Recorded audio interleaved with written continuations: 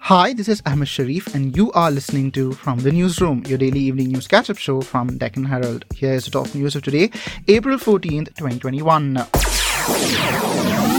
Uttar Pradesh Chief Minister Yogi Adityanath has tested positive for coronavirus and has quarantined himself at his house.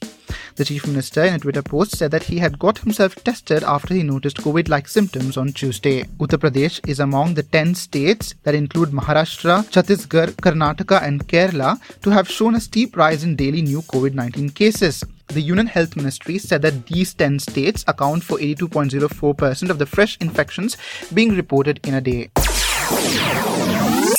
The government has today decided to cancel CBSE board exams for Class 10 and postpone Class 12 exams. Education Minister Ramesh Pokhriyal Nishank tweeted, and I quote, "The board exams for Class 12 to be held from May 4th to June 14th, 2021 are hereby postponed.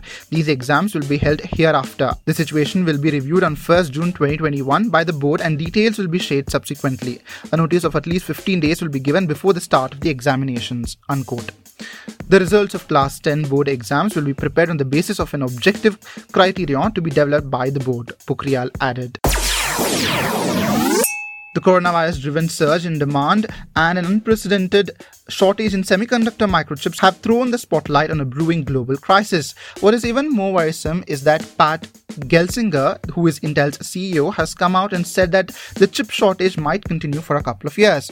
Gelsinger had told news agency Reuters that the company was talking to organizations that design chips for automakers about manufacturing those chips inside Intel's factory network with the goal of producing chips within 6 to 9 months. Chip factories had to shut down early last year, particularly overseas where most processors are made.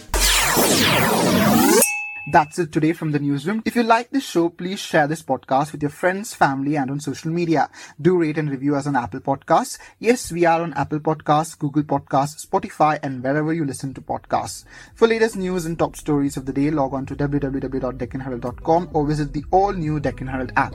Check out our e-paper at www.deccanheraldepaper.com. Subscribe to our Telegram channel at t.me/DeccanHeraldNews.